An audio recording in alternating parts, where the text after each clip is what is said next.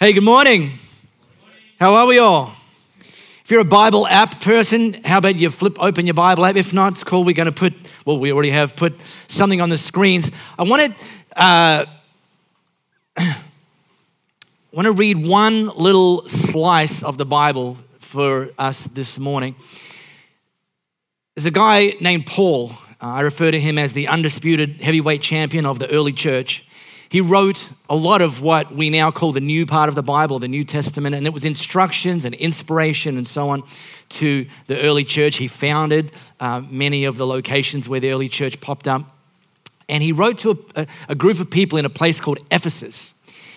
He wrote this, and I'm just going to read this. This is one of my life verses. He said, God can do anything. Now, we know that God can do everything. All things are possible, for nothing is impossible with God. But do you know that not only can God do everything, but God can do anything? And the reason I make that distinction is because often we come to God with a list because we know that God can do everything. So let's put our list in front of him and have him work through our list. But God can also do anything. In other words, he can do stuff that we haven't even put on the list. He can do stuff even better. And you know why I know this? Because Paul went on to say, far more than you could ever imagine or guess or put on your list and hand it into him in your wildest dreams. And about 5 months ago, I really felt that what God wanted us to do in the near future, I know 5 months can seem like a long time, but it's not, in the near future was actually spend a time as Elevate Church asking God to do anything, not everything, anything. God, what do you want to do? And that starts today. We're launching not a series, but what I am calling a season, where I want us just to come before God, and I believe this was what he wants us to do, and just say, God, have your way in me. Not my will, but your will. And just bring a blank piece of paper to him and say, write on it, God, stuff that I haven't even thought of or asked for or can't even yet imagine. And we've called this season 6 Stupefying Sundays. I know that the word stupefy, Pete Ridyard will be able to tell you what it means, but I'll tell you. It means, in its positive connotation, to astonish, to amaze, to surprise, to be left jaw dropped. And we've got it'll be 7 weeks, not just for 1 hour on a Sunday, but actually as a church we're calling it to live expectant and to say, God, stupefy me, leave me stupefied, astonish me, cause my jaw to drop in amazement at what you have done, who you are, that's beyond anything that I can even ask for or imagine. So we're going to launch right now. I'm going to be preaching very shortly. Over the next 6 weeks, I'm going to preach faith and breakthrough. The messages are going to build over the 6 Stupefying Sundays. So I highly recommend you be here for each of those 6 weeks. Cancel other plans, whatever they were, they're not as good. And be here with that open heart, that open slate, and say, God, amaze me. We've handpicked a few team members who are also going to be available at the end of our live experience, each of the 6 Sundays, to pray for you, pray with you, pray into you, into your future. And they'll be available down here. I'll remind you when I finish preaching. But if there's anything you want God to do, or you just say, God, I want you to have your way in me, they'll actually join their faith with yours. And they've been preparing to do that. And so that's something that we're just adding in this season, to see God do miracles. Wouldn't it be incredible to be a part of a church where miracles are normal? Not, oh my gosh, a miracle happened this year. What a surprise. But normal, every day. God stupefying us. So we're going to launch that. Today, I'm going to be preaching on a topic that I can reasonably confidently, 100% confidently, suggest applies to every single one of us. My question, Russ, is have you ever felt frustrated? Anybody ever felt frustrated? Well, you're going to be glad you're here. Let's roll the tape. You feel defeated. You're frustrated right now. You think you're the only one who's been told it's over. You think you're the only one that's ever been told you're not good enough. You think you're the only one that's been told you're a failure. Head hanging down. Look at you. You think you're the only one that's been told you're never gonna make it. That there's so many others that are better than you. Just because it didn't work out today. Just because it didn't work out the way you wanted it to. You wasn't created to be normal. You wasn't created to be average. You're not mediocre. There's greatness within you. There's greatness within you. And the only way to the next level of your greatness is through your frustration. The most faithful people are the most frustrated people. Why? Because they're committed to the cause. They're dedicated. They're deeply engaged. In everything that you do, you give it your all. And when you give it your all, you expect results. Yes. Well, go through the pain. Deal with it. Deal with the hurt. Lay it all on the line. Your mind, your body, your soul, and even your spirit. Be willing to do whatever it takes. Be willing to do what no one else wants to do. Tell yourself, I'm gonna fight. I'm gonna be stronger. I'm gonna be better. I'm gonna keep fighting. Be thankful for that frustration, because without it, you may have never known how great you really are. Let that frustration push you into greatness. It's either gonna bury you or make you great. Let's go! Let's go! Let's go! Let's go! Let's go! Let's go! Let's go!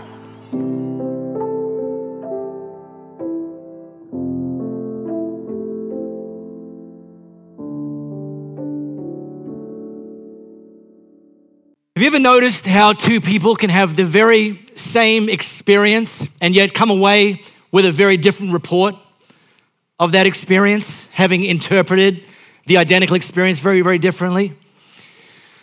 I learned this lesson when I first got married, that Louie and I, we interpret silence very differently. See, she processes things by talking them through. And I process things by thinking them through. So for Louie, silence was an invitation to speak. But for me, her speaking while things were silent was an interruption. We got frustrated with each other. I was frustrated because Louie would never shut up. And she would get frustrated because she thought she'd married a mannequin. Two people, same job, same company, adjacent cubicles.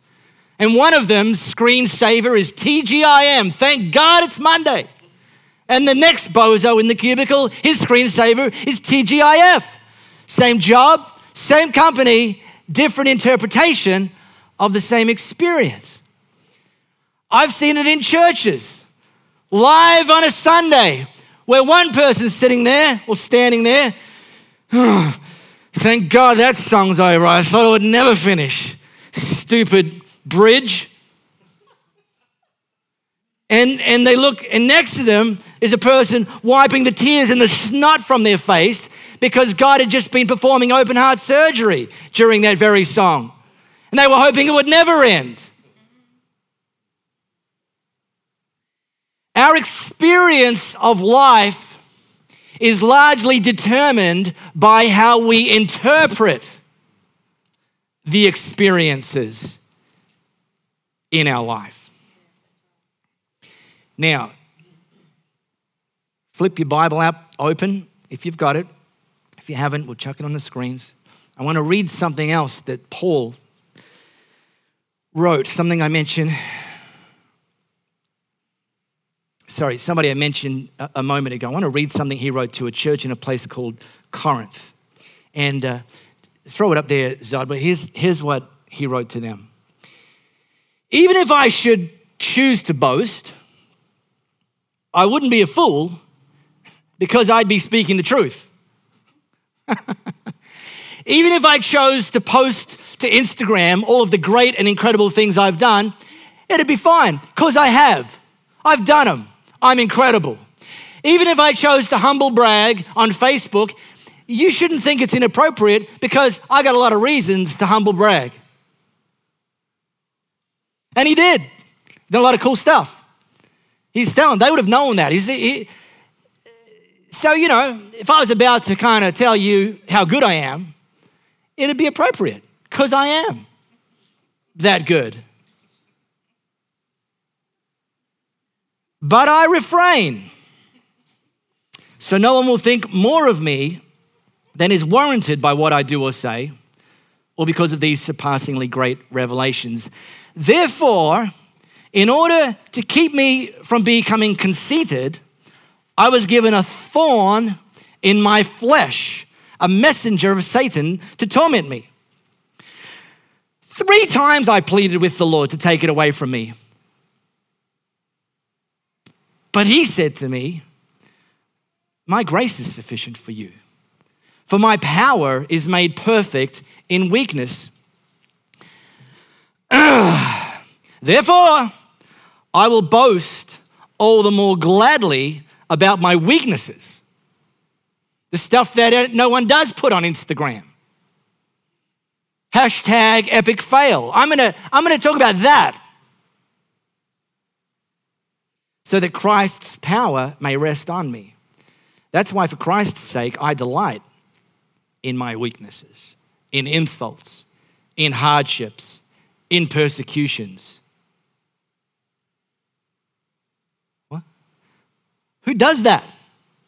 Therefore, I delight in weaknesses, in insults, in hardships, in persecutions, in difficulties. What is going on there? Well, maybe Paul knows something that not everyone else knows. Well, yeah, he does. For when I am weak, then I'm strong.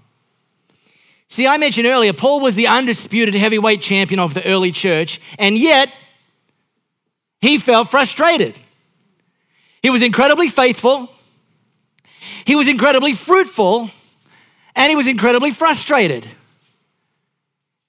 Do you find that encouraging? That it happens to the best of them? I think it's fantastic. I'm like, it's not just me that feels frustrated. Well, thank God for that. Paul felt frustrated. Well, that's a relief. You're in good company if you've ever felt frustrated. That's good to know. In fact, the most faithful people are typically the most frustrated, because they know what they're faithfully doing matters, because they're engaged, because they haven't quit. If you don't care, then you don't get frustrated, right? Last Sunday, those of you that were here would remember we did a live cross to me cycling up at the 5 Dams Challenge. 5 Dams Challenge, it's an annual event here in Perth where a couple of thousand lunatics get on their push bikes and ride from, this year was from Curtin University, a 240K loop up past the 5 Dams, back to Curtin University. 3,000 meters of climbing, and bikes don't freewheel uphill. So it's kind of hard at times. Temperature got to 35 degrees at one point. Anyway, you do it in a buddy system. And Stewie the Splits Roberts, who I notice isn't here today, maybe he's still recovering. You can text him and tell him I said that. You don't come to defend yourself, I'll take a free shot.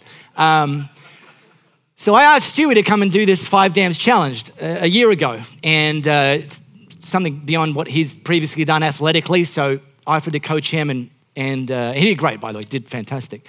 But in the lead up to an endurance event like this, and we knew we were going to be in the saddle for give or take 10 hours, you train yourself physically, but you also need to train yourself mentally.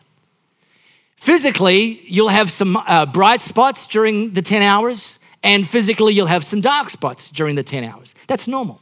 But also mentally, there'll be some times that you think, bring on Lance Armstrong and his performance-enhancing drugs, and I'll take him down. And there's other parts during the 10 hours where you want a hug from your mum. And so it's just going to happen. And so I'm explaining this to Stewie. Stewie, we're going to get it done. My motto, I don't quit. We're going to get it done. The only way I don't finish an event is if they put me in the back of an ambulance, and that's only happened once. So we're going to get it done, mate. We're going to get it done, but you need to understand that you need to train your brain. You need to train your brain because there's going to be times where you're going to be halfway up a hill and you think, this sucks. No one's going to feel sorry for you, mate. You may feel like you've caught the flu, but you gave it to yourself. You signed up for this event. I ain't going to feel sorry for you. It's going to suck sometimes. It's going to be a headwind sometimes because that's Perth. It's going to be a headwind sometimes, and then you're going to turn like 90 degrees and think, oh my God, thank God, it's now going to be a tailwind. No, it's Perth. The winds shift. And you're going to think, well, this sucks. Yeah, it does. It sucks. It's going to be hot. Someone's going to push in front of you at the ice machine line at one of the aid stations at the dams. And so my coaching mentally to Stewie was a simple statement that I have been using for years as an endurance athlete. Embrace the suck. It's going to suck sometimes. You can't control that. It's going to suck sometimes. What you need to do when it sucks is embrace the suck. Because here's the thing. When it sucks, as you're climbing out of Canning Dam, the fact that it sucks is a sign that you haven't quit. The fact that it sucks is a sign that you're still going. The fact that it sucks when you turn onto the freeway and you think 80 more kilometers to go of flat, endless, boring, red ochre bike path with no respite for my junk. Just get on with it, mate. It sucks, but you got to embrace the suck.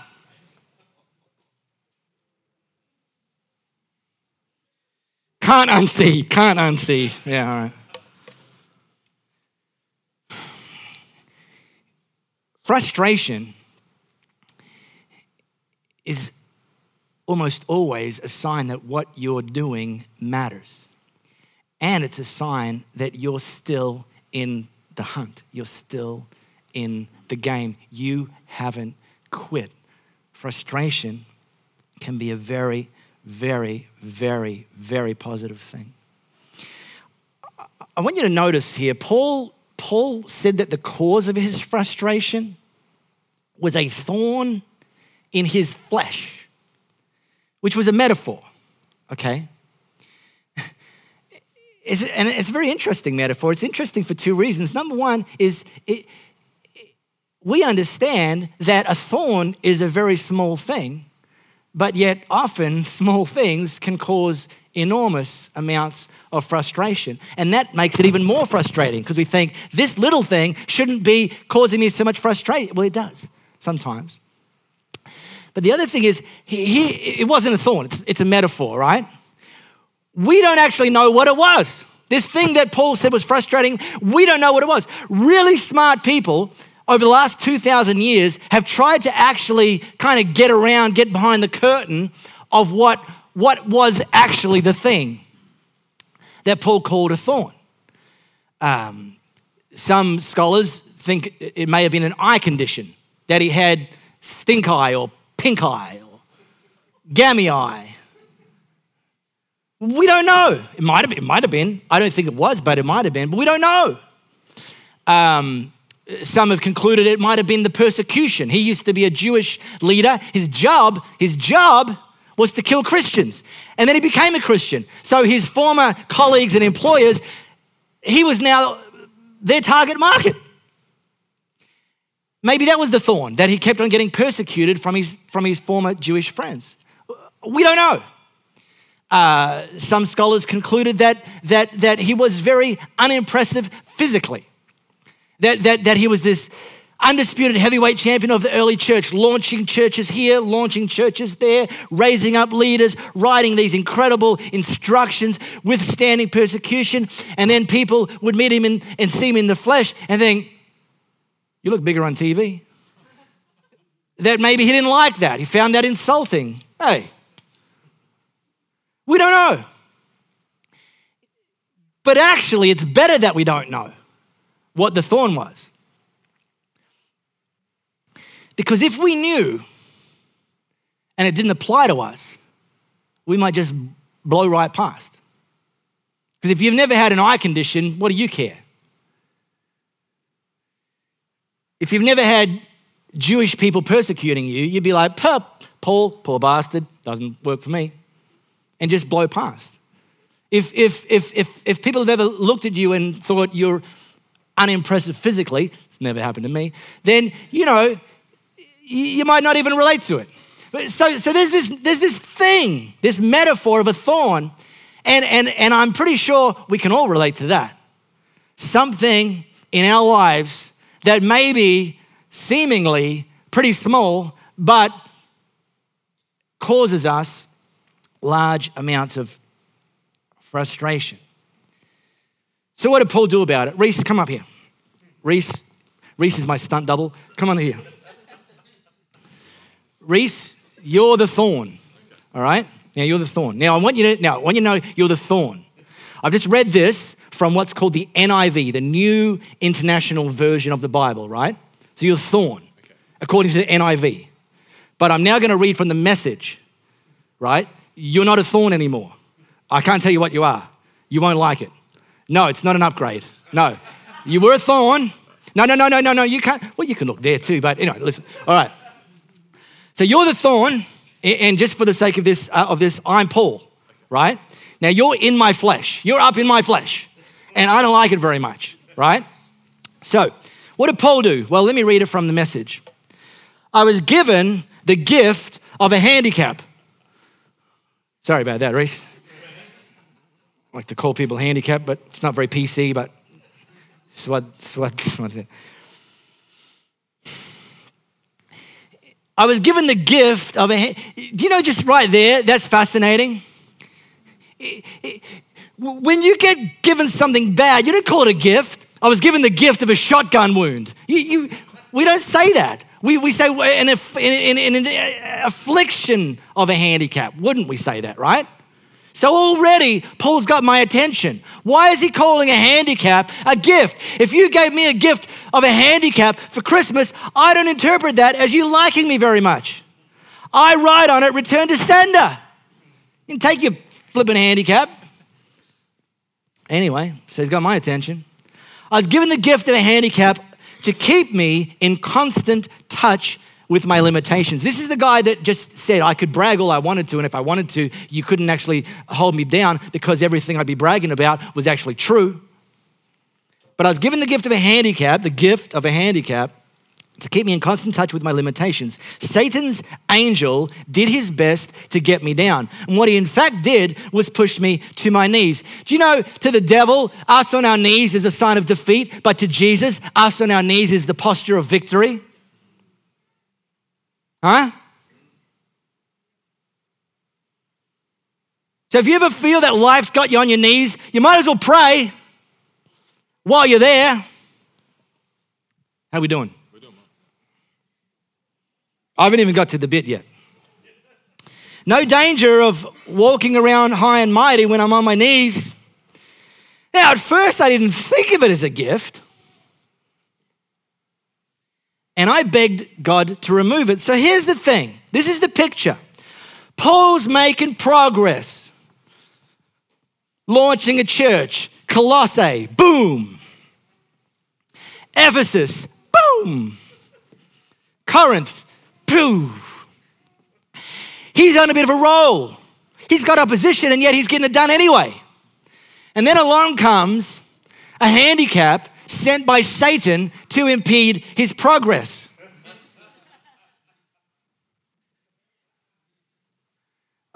He was handpicked for this very thing. So initially, Paul's thinking, This isn't working for me. I was doing so good. Ephesus, Colossae, Corinth, Philippi. Maybe I'll start a church in Rome. I heard the espresso is good.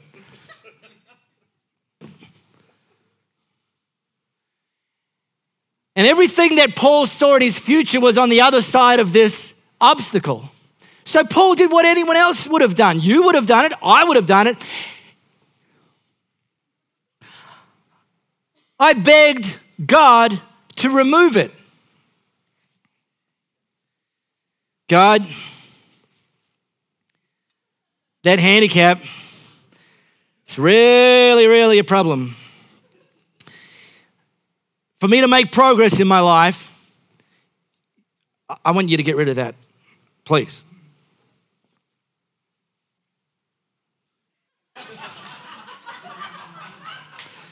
All right, God, this handicap's got a bit of sass. This handicap's trying to steal my thunder up here on the stage. So, look, God, I know you've called me. I know I've got a future. I know I've got a purpose. I know I've got an incredible destiny. I know you're not done using me to serve you, but in order for me to get the progress made that you've called me to, I need to get rid of that thing that's impeding my progress. Thank you. In Jesus' name, amen. Bugger. All right, God, I'll even get rid of the churchy language and just talk to you like honestly. This thing is really bothering me. Can you please take it away?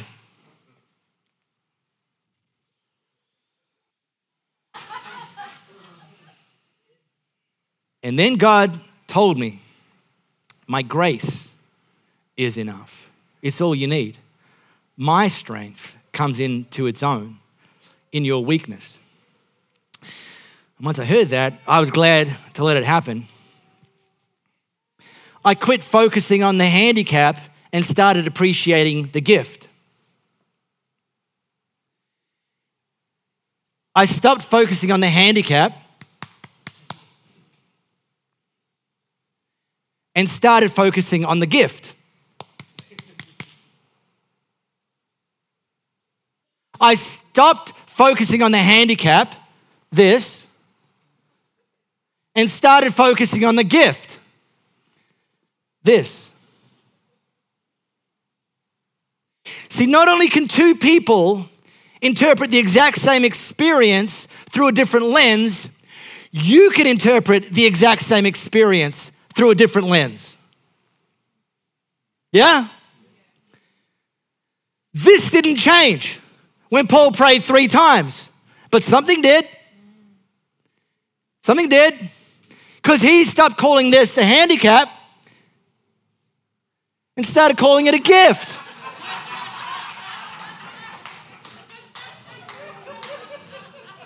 I shampooed this morning. I know he's married. I conducted their wedding. Although they did get married in Queensland, different rules there.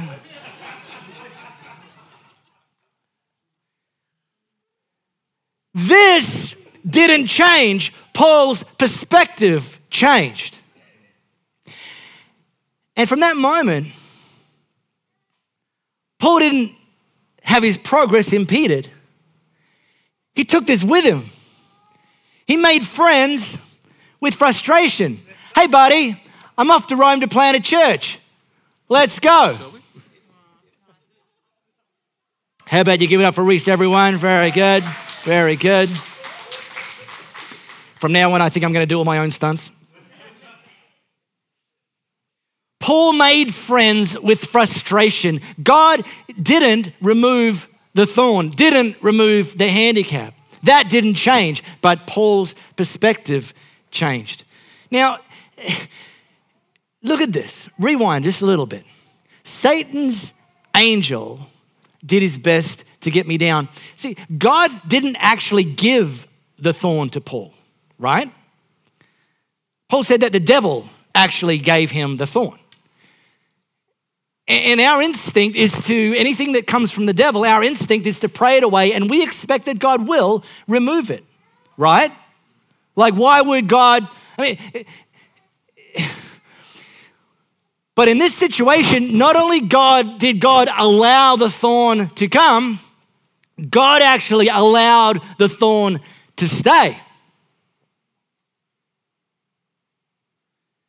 The messenger was from Satan, but thankfully, ultimately, the message was from God. And you can discover that frustration is a friend that comes bearing gifts, simply with a change of perspective, a God message through a devil situation.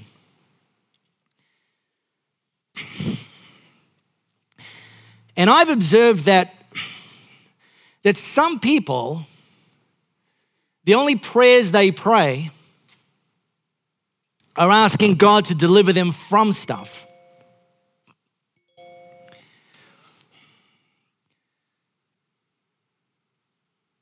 Yet sometimes our prayer should be for God to deliver us to stuff, to a greater revelation of who he is, to a clearer perspective of what he's trying to achieve, to a greater understanding that it's not our strength that is the limit to our progress, it's his strength that we need to achieve the progress that he's calling us to. Not just to pray for God to deliver us from something, but to deliver us to something. People that quit the job because they find their colleagues frustrating and yet don't embrace the opportunity for as long as they're in that job to develop better people skills, conflict resolution skills. I've got someone right now who's going through,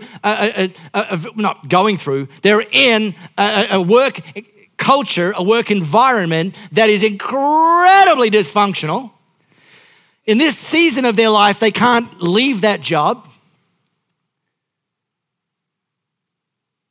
So instead of praying right now for God to get them out of that job, they're focusing on God to grow them in that job, to become better at dealing with the bozos. Because if you don't, you can quit that job. Guess what? There's bozos in the next job, and you'll be no better equipped to deal with them. Because you didn't ask God, what are you doing while I've got this thorn in my flesh? What are you trying to teach me? How are you trying to shape me? How are you trying to get me to rely on your strength, not just on my own smarts? People quit the marriage because their spouse is causing them frustration. And 6 marriages later, they haven't learned any skills. And they blame each of the 6 spouses and forget that the only common denominator in those 6 marriages was them. It's simple mathematics. People changing churches because they found some people or some decisions frustrating. And they go to the next church looking for a perfect church. And discover that they find people there that frustrate them and decisions there that are made that they find frustrating. Now, if you have no frustrations, I wouldn't be sitting there smug and coy about that. I'd be deeply concerned if that's you right now, that if you have no frustrations right now, I'd be deeply concerned. If I were you, I have a lot. I'll get to that in a minute. Because if you have no frustrations, it's potentially a sign that you've discovered or concluded you don't need God. You're doing just fine on your own. Well, I don't want to live my life without God. So if I had no frustrations, I'd be deeply concerned by that. Or the other thing that it might be a sign of is that you've become complacent, that you're no longer taking risks, that you're no longer living the white knuckle life that should be following Jesus, barely holding on for the ride, relying on his strength. Now, I've been leading here for just over 5 years. And there has not been a day in that 5-year period, not one single day, where I have not felt frustrated.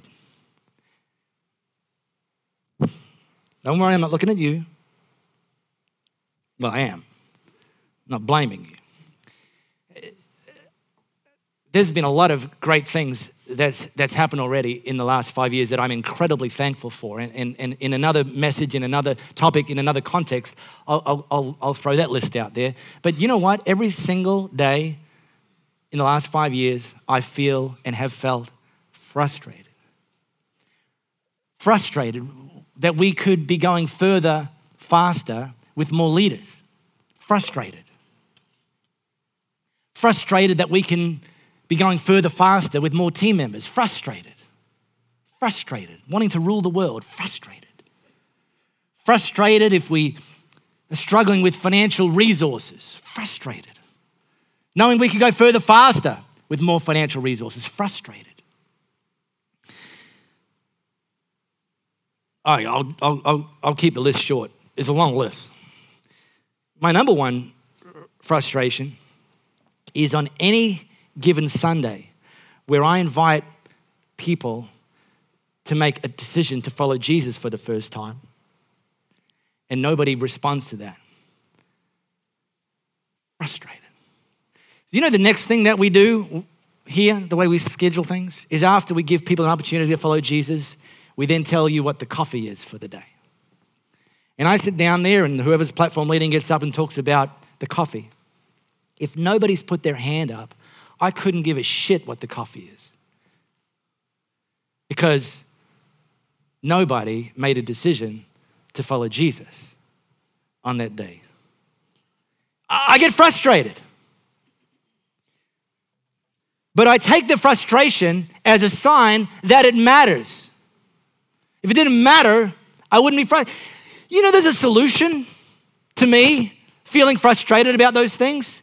In fact, there's two solutions. Now, in fact, there's three solutions. Three solutions. They're easy. You don't lead a church, you don't have to write these down. If you know someone that does and they ever say, oh, I'm so frustrated, you could give them some advice. There's three solutions to that, to stop feeling frustrated. Number one, quit. Go get a Clark Kent job somewhere, and the stuff that you're frustrated with while you're church leader, you're not going to be as frustrated anymore. So that's an option. I mean, it's an option. I ain't taking it, but it's an option. Quit, just quit. There's another option. Lower our expectations. I mean, you know, we've got some leaders. It's better than none. We've got a few team members. Better than having to do all the work yourself. As far as the money goes, I mean, look, you know, the lights are still on. At least we have coffee. So here's what we'll do. I'm sick of being frustrated. So here's what we're going to do. On the way out, we've got these little laminated, numbered membership cards. And they go from 1, that's mine, number 1 ticket holder, up to 100. They're laminated, so you can't fudge them. And because you're here today, and because I want to decrease my level of frustration, you will get one on the way out. And as of next week, the only people that are allowed in are the people with their membership card. So you don't have to be frustrated by that because you get one, they're free. And then here's what we'll do. Either till Jesus comes or we go, whichever comes first, we just meet up here every week. Show your membership card. The men in black will let you in. Sit in the same seat like you do. And it's cool. And then we go to heaven eventually. And you don't have to be frustrated. Come on, that's freaking genius. Yeah? Like that? An exclusive club for 100 people. And we meet here for an hour every Sunday. And what we do while we're meeting here for an hour every Sunday is we tell everybody in a 20K radius that doesn't know Jesus that they can just go to hell. That wasn't a metaphor that I just used. We're in. You're out. You can go to hell. Well, I'm going to tell you this. This plan that I came up with that would remove all my frustration, we're not going to do that. Because the feeling of frustration is a sign that what we're doing matters, is a sign that we haven't quit, is a sign that we aren't going to lower our expectations, but we're instead going to believe God for miracles that our friends, our family, our colleagues, our neighbors, our spouses, our kids still can and will meet Jesus here. And until they do, I'm frustrated. But I'm not going to quit. I'm going to make friends with frustration and cause it, this is the third solution, to drive us to our knees. That if we're not seeing as many people meet Jesus for the first time as we think we should, and because we think there should be more, we're frustrated that there isn't, that should drive us to our knees. That what we're doing, we need to ramp up the intensity of asking God for His strength, His grace, His mercy, His power at work in our lives. Not just for us. Bless me, Jesus.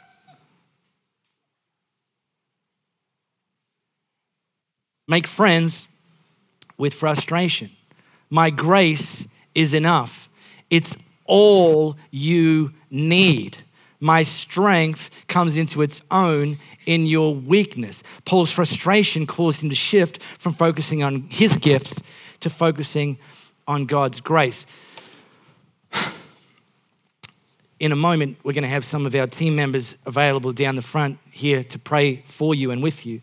And I've already let them know what I was going to be preaching about today. And I said that there may be some people here that are dealing with a frustrating situation. Job, health, financial, relationship. And if you are, then I encourage you to come and ask him to pray with you. But it was body parts falling off up here. That's frustrating. But I've said to them, maybe don't pray for that person to get past that frustrating situation just yet. Maybe pray for them to see what God wants to do in that frustrating situation. How do you tell the difference? Well, that's next week. Talk about that. I'm going to ask a question. I'm going to do it. Hope I don't get frustrated. I'm going to do it. I'm going to ask a question this morning before we announce the coffee of the day. I'm all about, by the way. Not hating on coffee. Man, my iPad's noisy today. If you've never made a decision to follow Jesus for the first time, I'll give you the opportunity to do that right now. And all I want you to do is just put your hand up in a moment and say to God, that's me, I want to follow Jesus for the first time. I want to start a relationship with him. I'll see your hand. I mean, he will, but I'll see it as well and ask you to put it down. And when you put it down, we'll pray with you. So just as I look across our auditorium, if you've never made a decision to follow Jesus yet, then slip your hand up and God will see your hand, I'll see your hand, you can put it down.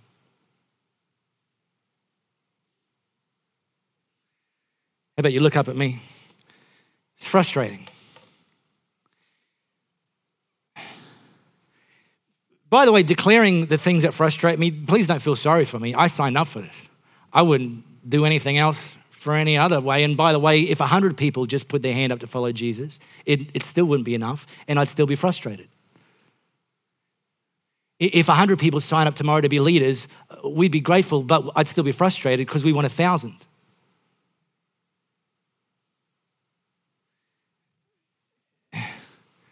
If our giving quintupled this week, I'd still be frustrated because we always have more vision than we have resources, right?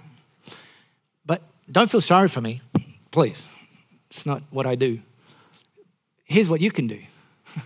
Just check your frustration level at some of the things I just shared. Because your ownership, this isn't my church, we are the church. And I'm not hating on you, right? I mean, T Swizz said the hater's gonna hate, but what does she know? I'm not hating on you right now. Oh, shut up. Get that bloody stupid thing away from me. God, it's true. I'm so frustrated. My stupid technology keeps working like it was designed to. Let me invite you, even over these next 6-7 weeks, if some of the things I just shared about Elevate Church's frustrations, not Mark Pomeroy's frustrations, allow them to frustrate you even more than they do already, because that's a sign that you own our vision.